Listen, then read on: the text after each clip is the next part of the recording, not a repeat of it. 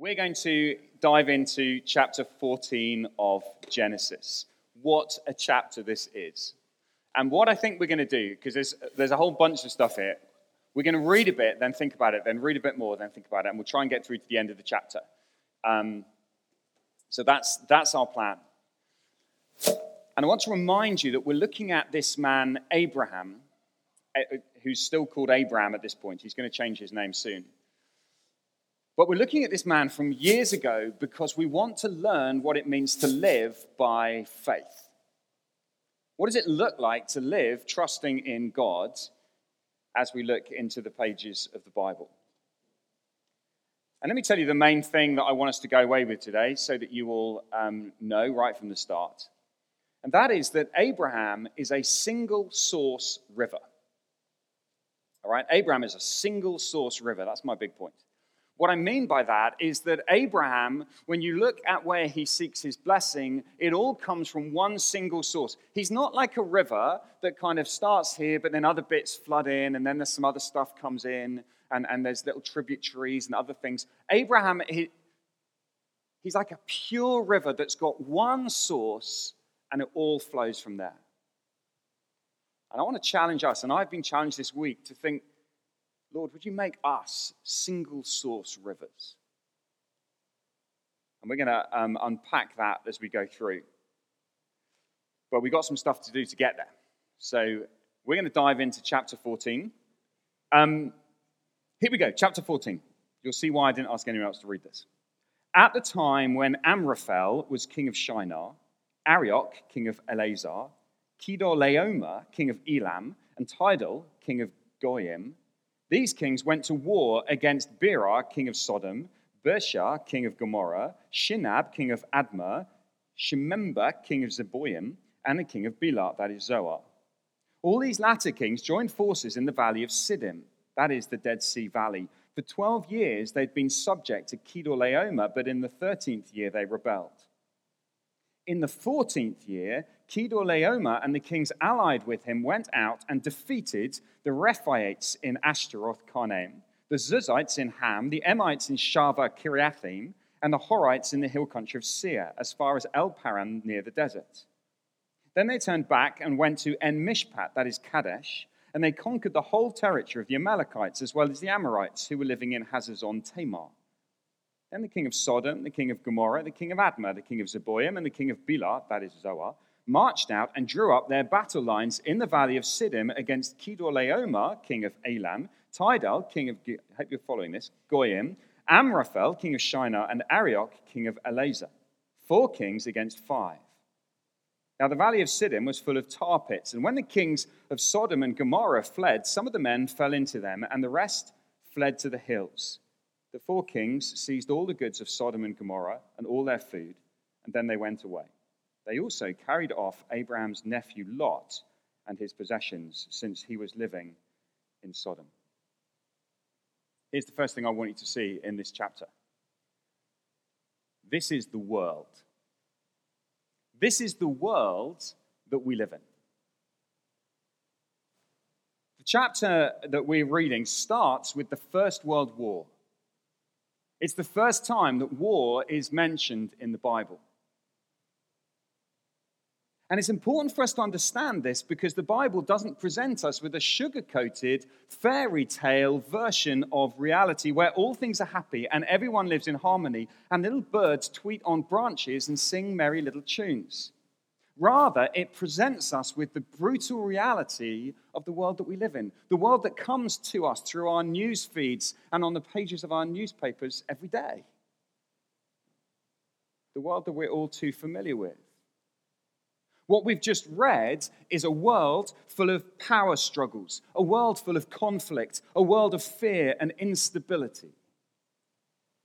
A world where power-hungry dictators flex their muscles, where ruthless bullies crush those who get in the way, and the weakest and the most vulnerable end up enslaved. That's the world.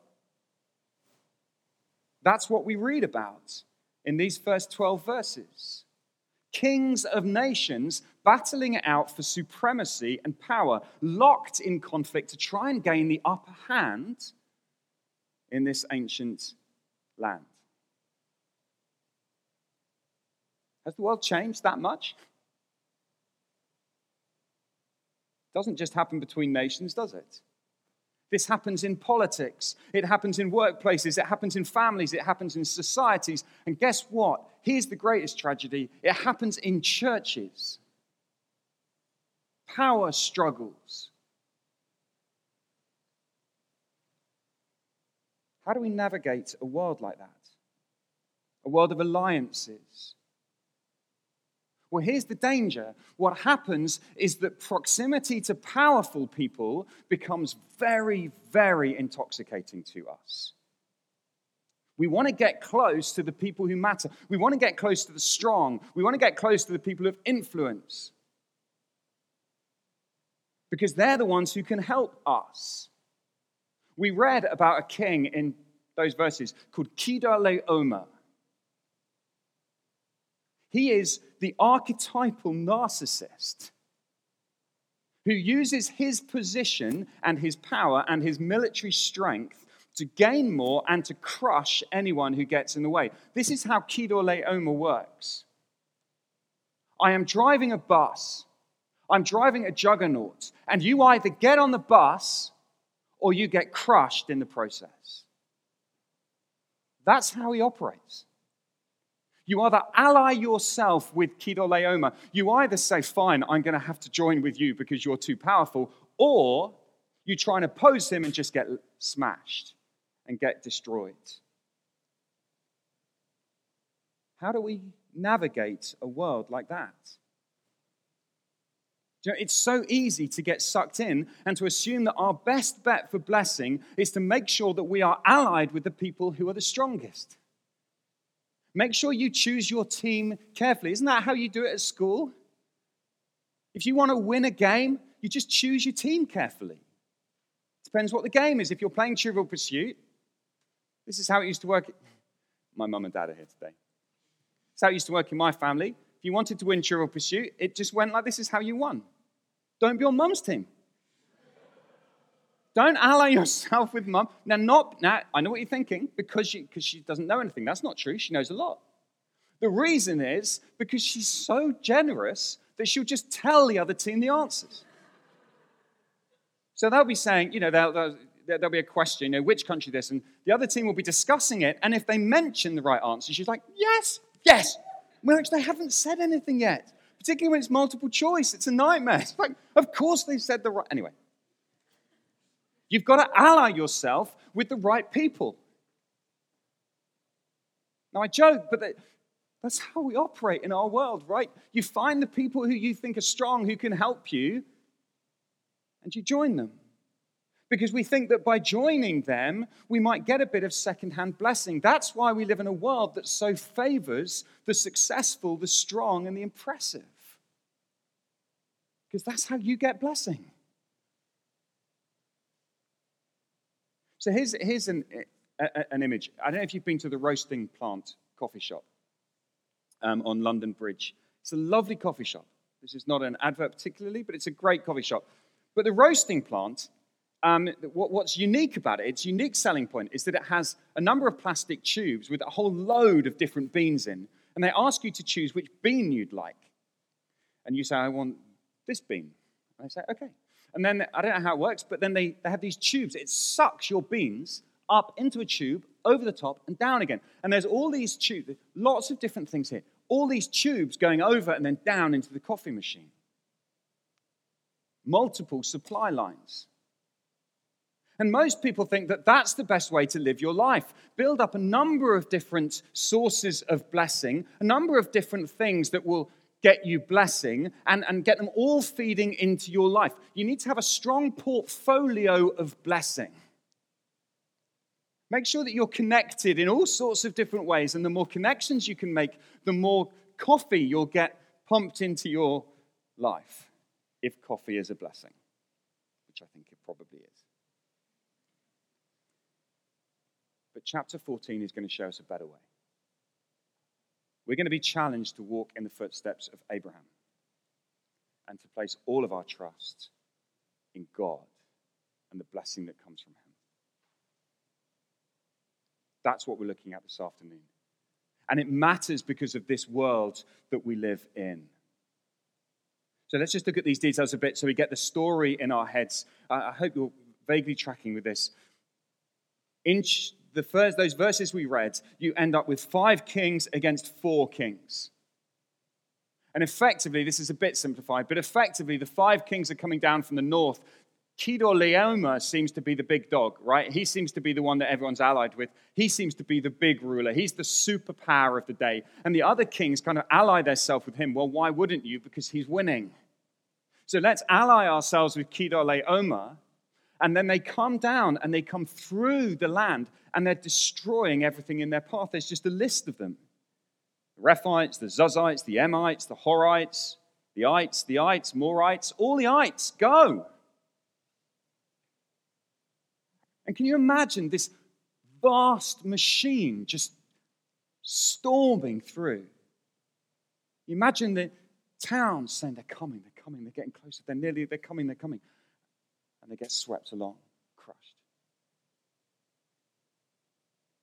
But then you read of these 4 kings who say, hang on a second, this Chedorlaomer, who does he think he is? And so the 4 kings, the kings of Sodom and Gomorrah and 2 others, Admah and Zeboim. Yeah, okay. And maybe the 4 may be coming down from the north. I may have got confused. Anyway, these other kings, they come and they say, no, we're going to stand against you. And so they draw up the battle lines. This is in verse 8. They marched out and they drew up their battle lines in the valley of Siddim against Chedorlaomer, king of Elam, and his friends. 4 kings against 5. So here they are, this massive moment in this ancient history. And you can imagine these kings coming out to draw their battle lines. They feel like, well, at least we're not giving up. For 12 years, they've been oppressed by Chedorlaomer. For 12 years, they've been suppressed and enslaved by Chedorlaomer. And they're saying, we're not having that anymore. We're going to make a stand. You've got to stand up for your rights. That's what we're told all the time in our country, right? You've got to stand up for your rights. Don't take nonsense for anything. So here they come. They stand up to Chedorlaomer and they wave their fists in his face. And then, this is the battle. Verse 10, the valley of Siddim was full of tar pits, and when the kings of Sodom and Gomorrah fled, some of them fell into the pits, and others fled to the mountains. There's not even a fight. Here's the tragedy of the power of Chedorlaomer. He cannot be defeated. Even these 4 kings, it's pitiful. They run and they fall into some pits. It seems so futile. But at this point, maybe thinking, well, so what? And if you're reading this for the first time in your ancient Israel and you're reading this, why does it matter? Well, then comes the killer in verse 12. Here's where suddenly it comes close to home. They also carried off Abraham's nephew Lot and his possessions, since he was living in Sodom. Lot. Abraham's nephew, Lot, gets caught up in the madness and the mayhem of this power struggle. Why? Well, because he was living in Sodom.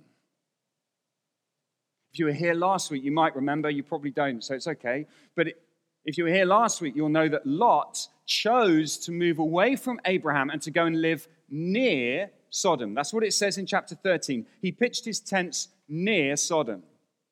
Sodom was a place that was sinning greatly against the Lord, we're told in chapter 13. He pitches his tents near them. But by chapter 14, do you see that he's now living in Sodom? Because when you move away from God and you move towards those who are against God, you don't just stay neutral. You are moved closer and closer. You walk in the way of sinners. You stand in the seat of mockers, and then you sit down with them. And so now, Lot is caught up in this power struggle. And that's why this matters, because we don't live immune to this world we live in. We live in a world of power struggles and of bullies and of abuse.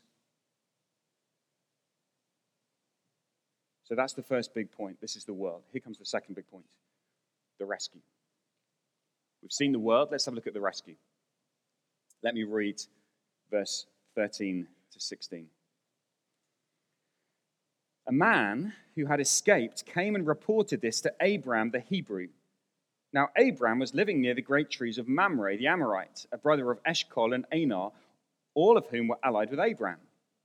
When Abraham heard that his relative had been taken captive, he called out the 318 trained men born in his household and went in pursuit as far as Dan. During the night, Abraham divided his men to attack them, and he routed them, pursuing them as far as Hobah, north of Damascus. He recovered all the goods and brought back his relative Lot and his possessions, together with the women and the other people. Here's the rescue. Here's the grace. News reaches Abraham of what has happened. What might his response be? Come on, think about this. Lot's taken the best bit of land. Well, Lot, you made your bed. You got to lie in it. This is what you chose, Lot. I'm over here worshiping God. I'm not going to get involved. I've got more important things to do. You made your choice. You're in trouble. There's not a hint of it. There's not a hint of smugness. There's not a hint of washing his hands. There's not a hint of kind of ha ha ha ha, or even trying to avoid. Instead, Abraham immediately takes action. And he sets out with his 318. I love how specific it is. The number is so small that we can count them exactly. Let's not do a rough estimate. Let's do the exact number because there's so few of them. 318. It's probably about twice the amount of people in this room. Pretty small. But off they go. And they go, remember, to take their stand against the great juggernaut called Kedorlaomer. They go to take their stand against him and his mates who've destroyed everything in their path. No one can stand against them.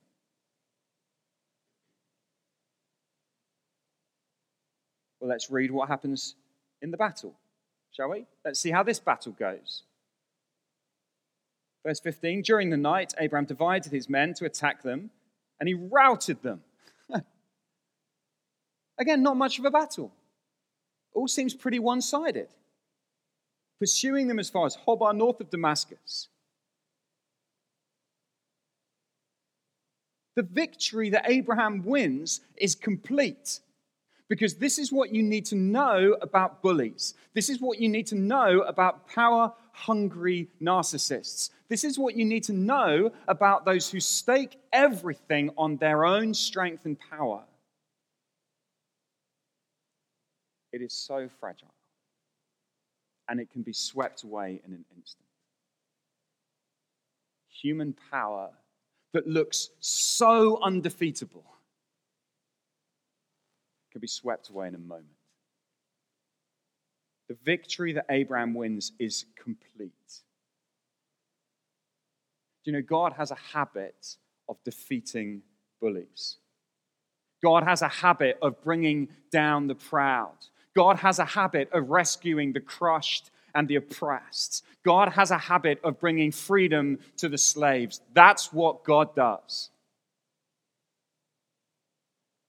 It's a foretaste. What God does to Kedorlaomer is a foretaste of what God will do to Pharaoh, king of Egypt, to Sennacherib, king of Assyria, to Nebuchadnezzar, king of Babylon. A foretaste of God, the one who opposes the proud. And he does it not through human might, nor by power, but through human weakness, so that everyone will know the battle is his. That's how he works.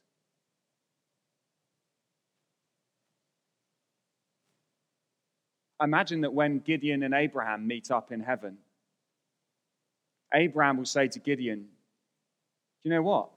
I won a victory with only 318 men." And Gideon will go, "You had 318? You had a vast army. I only was allowed 300. Because there's this pattern that you get of weakness, of God intentionally and deliberately using the weak in order to bring down the proud. And the final enemy that God will destroy is death itself. The greatest opponent, the proud death that boasts of its victory and its power, the proud death will be brought down. And death will be defeated not through human ingenuity, not by scientific discovery, not by human power, but through the weakness of a cross. The enemy will be defeated by a battered, naked Jewish carpenter. That's how God wins the greatest of all rescues. And the rescue that we see in chapter 14 is like a little foretaste of the greatest rescue that God will bring about through human weakness when God destroys his enemies. Look, we get so sucked in. You have to see this. Human power is so fragile. It's like a house of cards. It collapses at the smallest puff of the breath of God Almighty. And if you could have seen Chedorlaomer in his pomp, if you could have seen him sweeping through the towns, you would have thought that nothing could stop him. But God does. An obscure man and his 318 soldiers wipe him off the map.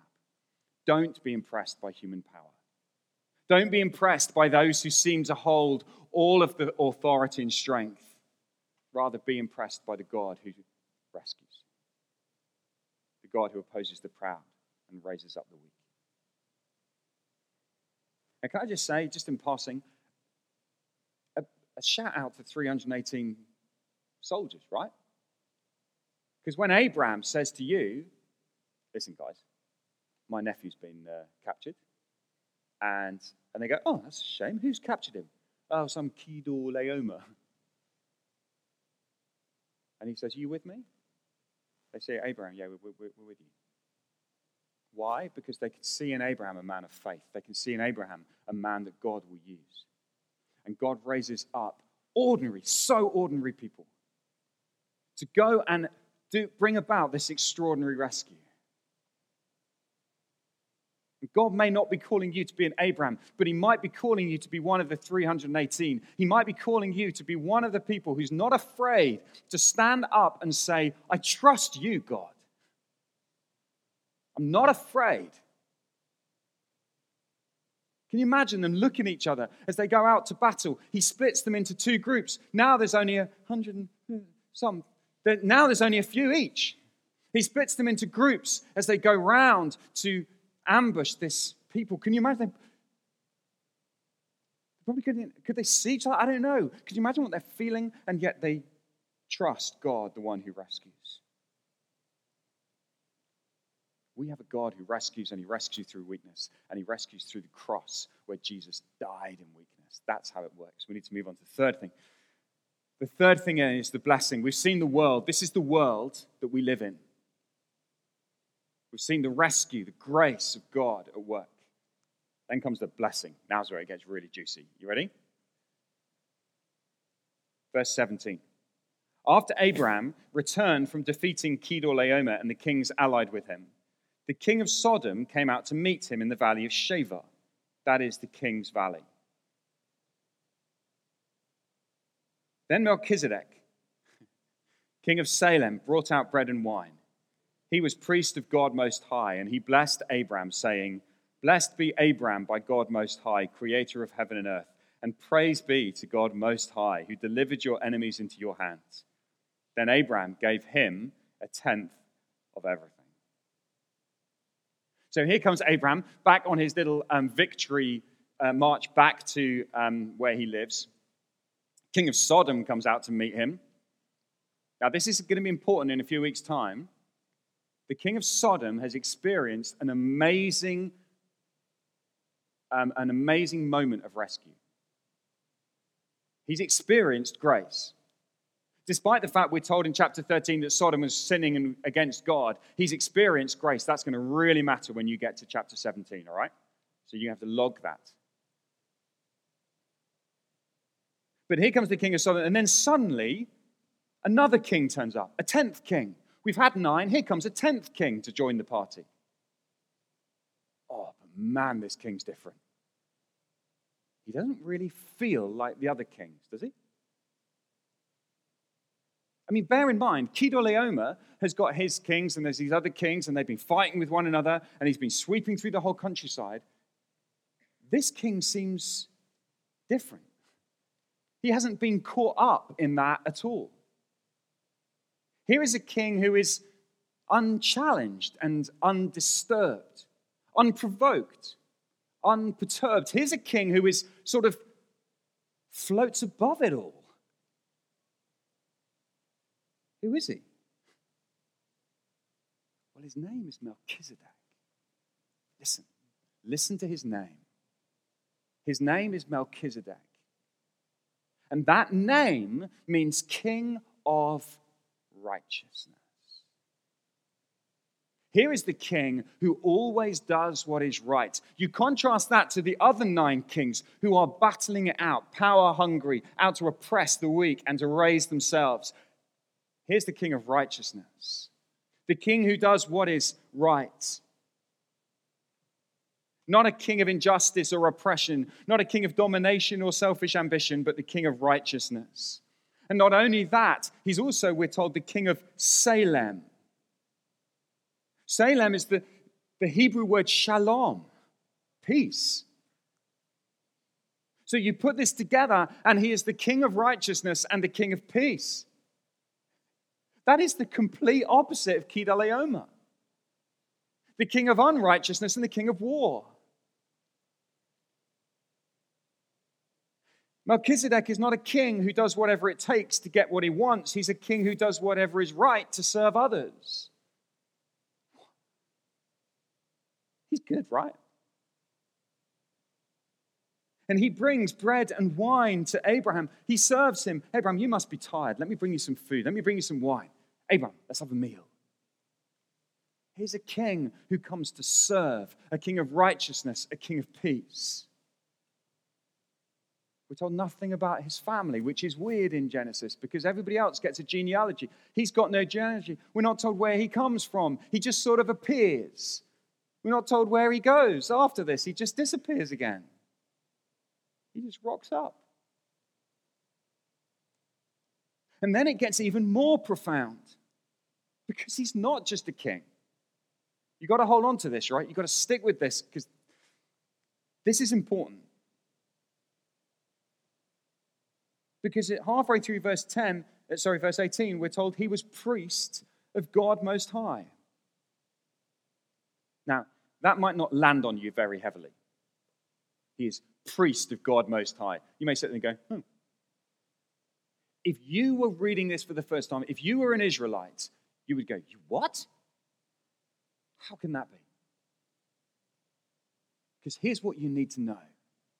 You cannot be a king and a priest. You can't be both. You can only be one of them. How do I know that? Because they're from different families. All of the kings of Israel come from the line of Judah, one of Abraham's descendants. All of the priests come from Levi, another of Abraham's descendants. And you can't belong to both tribes, both the tribe of Levi and the tribe of Judah.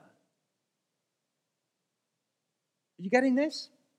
So when you first read this, you'd say, no, you can't be a priest and a king. But Melchizedek was. Here is the only person in the Bible, sort of. He's the only person in the Bible who is both priest and king. And at this point, it's before Judah or Levi have been born, and so all of the kings of Israel and all of the priests of Israel are still within Abraham.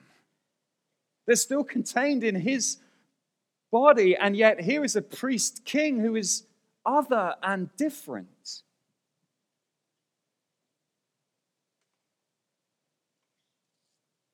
And the blessing that he brings is the blessing that really matters to Abraham. He is priest of God Most High. And look at the words he says. He blessed Abraham. Blessed be Abraham by God Most High, creator of heaven and earth.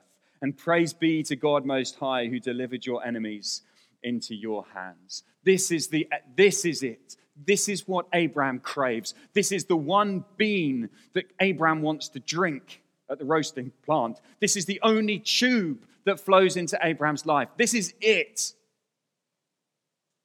The only blessing he wants is the blessing that comes from God Most High, El Elyon, God Most High. Kedaleoma, you are pathetic compared to God Most High.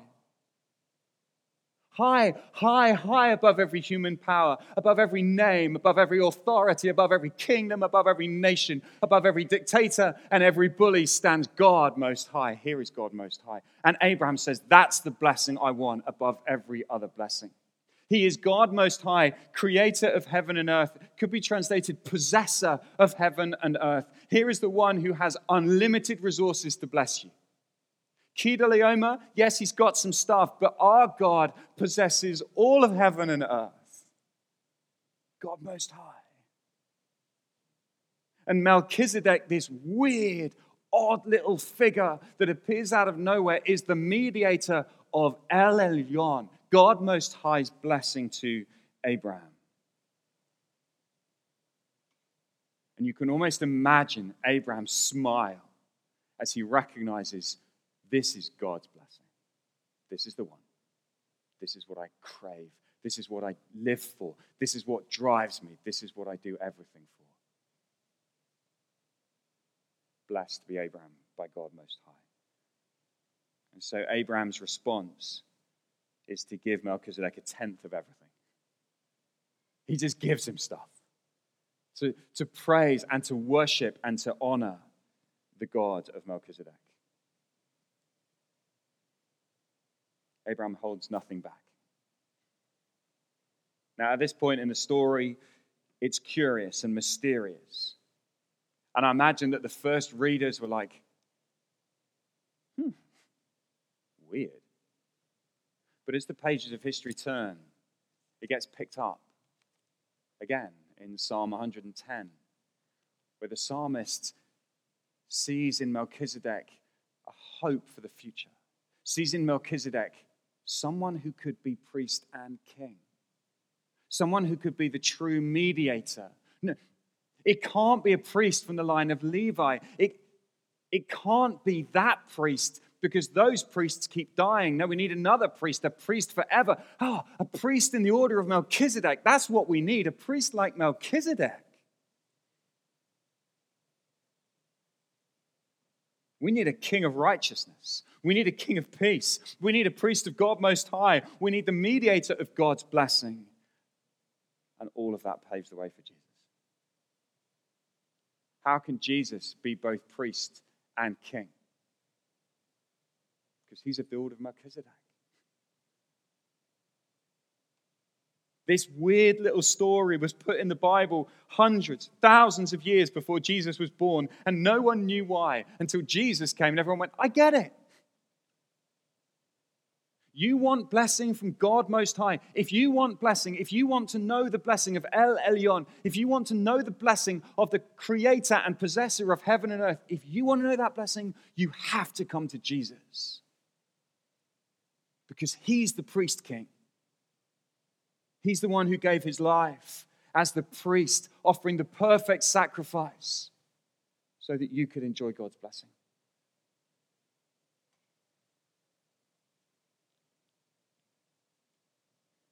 And that brings me to the final part of this story, and then we're going to briefly apply it. And that's the refusal. Because then the king of Sodom steps in. Verse 21. The king of Sodom said to Abraham, give me the people and keep the goods for yourself. Now, come on. I mean, come on. Seriously, king of Sodom? You're going to stand in front of Abraham and start making demands? You give me the people. He's still acting like this greedy, grabbing king who says, okay, Abraham, I can see that you've helped me out. That's good. You can keep the stuff. Give me the people. It's outrageous. And yet Abraham's response is stunning. Abraham said to the king of Sodom, with raised hand, I have sworn an oath to the Lord, God Most High, creator of heaven and earth, that I will accept nothing belonging to you, not even a thread or the strap of a sandal, so that no one will ever be able to say, I made Abraham rich. I will accept nothing but what my men have eaten and the share that belongs to the men who went with me to Anar, Eshcol, and Mamre. Let them have their share. It would have been so easy, wouldn't it? Come on. Surely, if you're Abraham at this point, you go, yeah, too right. I deserve a little bit of something. I deserve a little bit of benefit from this hard work that I went off and did this fighting thing. And yet I think what Abraham is saying is, no, I will not be a multi-source river. I will not seek blessing from more than one tube in the roasting plant. I will not seek more than one. I have God and He's enough. So, Mr. King, I don't need your blessings. In fact, I refuse your blessings. I think that's the most remarkable thing in this story. That Abraham says no. Because often it is what you say no to that exposes where you really see your blessing comes from. It's all very well saying, yes, God, I want you to bless me, I want you to bless me, I want you to bless me. But are you willing to say no to any other source of blessing? Or is that just one source of blessing that you have alongside a bunch of other things? Here's the danger. If you seek blessing from any other king, you become enslaved to that king. Abraham knows if he seeks blessing from the king of Sodom, he becomes enslaved. He owes something to the king of Sodom. He says, I will not serve you, king. I will not owe you anything. But when you know that God has blessed you, you don't need anyone or anything else. Let's just briefly apply this. I wonder how you're feeling at the end of this. Can you see how it applies? Can you begin to see if you think about it? Let me apply it in a few ways. For those of you who are feeling weak, right? Some of you sitting here feeling rubbish. Like you will never amount to much.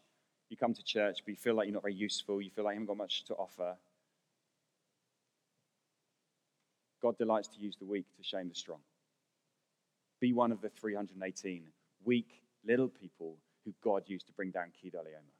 Be one of the weak people. Don't despise weakness. Don't look at others and feel like they're so much more gifted than you. Embrace weakness. Weakness is the way. Weakness is the way that Jesus saved you. Weakness is the cross that Jesus went to die on for you. Don't despise weakness. Embrace it. Let me apply it to those of you who crave power. Some of you long for influence. You long for status. You long for wealth. You long for success. You long to be known. You long for your name to be famous. You long for it, right? Some of us really crave that. Be ruthless in your commitment to serve God only. It's so tempting to try and find the people who you think can help you. Let me tell you this. If someone walked in here this afternoon, if Justin Bieber walked in here this afternoon, would we treat him the same as we treat every other person who arrives at Globe Church? Genuinely? Do you not see how tempting it can be to find the people who we think are influential and to lock onto them and to somehow think they're the ones who can give us a ticket to success? Oh, look, then we can be a successful church. I want to say, let's be ruthless in refusing to accept blessing that comes outside of God. In the workplace, it can be so tempting to try and find the people that you think can help you get on the ladder. It can be so tempting to try and find ways to work your way up. So easy to find yourself looking for Kedorlaomers who you could ally yourself with so that you could be a success. Be careful. Instead, refuse to become enslaved to anyone or anything. Whose approval do you really need? Whose approval is driving you right now? This afternoon, God says, I want to be your only source of blessing. I want to do it for you. I will set you free from that. And finally, let me just apply it to those of you who have some power. Some of you do have some power. Some of you are people of influence, and certainly you will be one day. It could be that in this room there are people that God raises up to highly significant positions of influence. What are you going to do with it when you get it? How are you going to use it? Supposing God makes you a millionaire, what are you going to do with it? Do you know? Supposing God gives you a great career, supposing God puts you in a really high position, what are you going to do with it? Are you going to have the courage that Abraham did to look a king in the face and say, I don't want anything from you? Now, I'm not saying we don't be ambitious. I'm not saying we don't get involved in the world. We do, but we do it not serving the world. Not saying, I need you, I want your status, I want your approval. We say, no, God Almighty, God Most High, creator of heaven and earth, he blesses, and it's his blessing alone that I need. Guys, we need to stop. I want to pray. I want us to think about this as we respond in song. But how does this impact you this afternoon? And if you're sitting here thinking, well, this is all very new to me, well, really the message for you is very simple. God really wants to bless you. He really wants to bless you. He sent his son to bless you. And he says to you this afternoon, come receive my blessing. Why don't we pray? And then we're going to sing a couple of songs to help us to respond. Let's bow our heads and pray. Heavenly Father, we worship you this afternoon as God Most High, creator, possessor of heaven and earth. The God who would even be willing to bless people like us. Father, we pray, please, that in this world of power struggles and harsh, brutal realities, Lord, we pray that we would not enslave others or be enslaved by others, but instead would seek the blessing that you alone can bring us. Lord, set us free to serve you and you alone. Thank you for the single source that Abraham sought in his life. And we pray that we would know that same single-mindedness. In Jesus' name.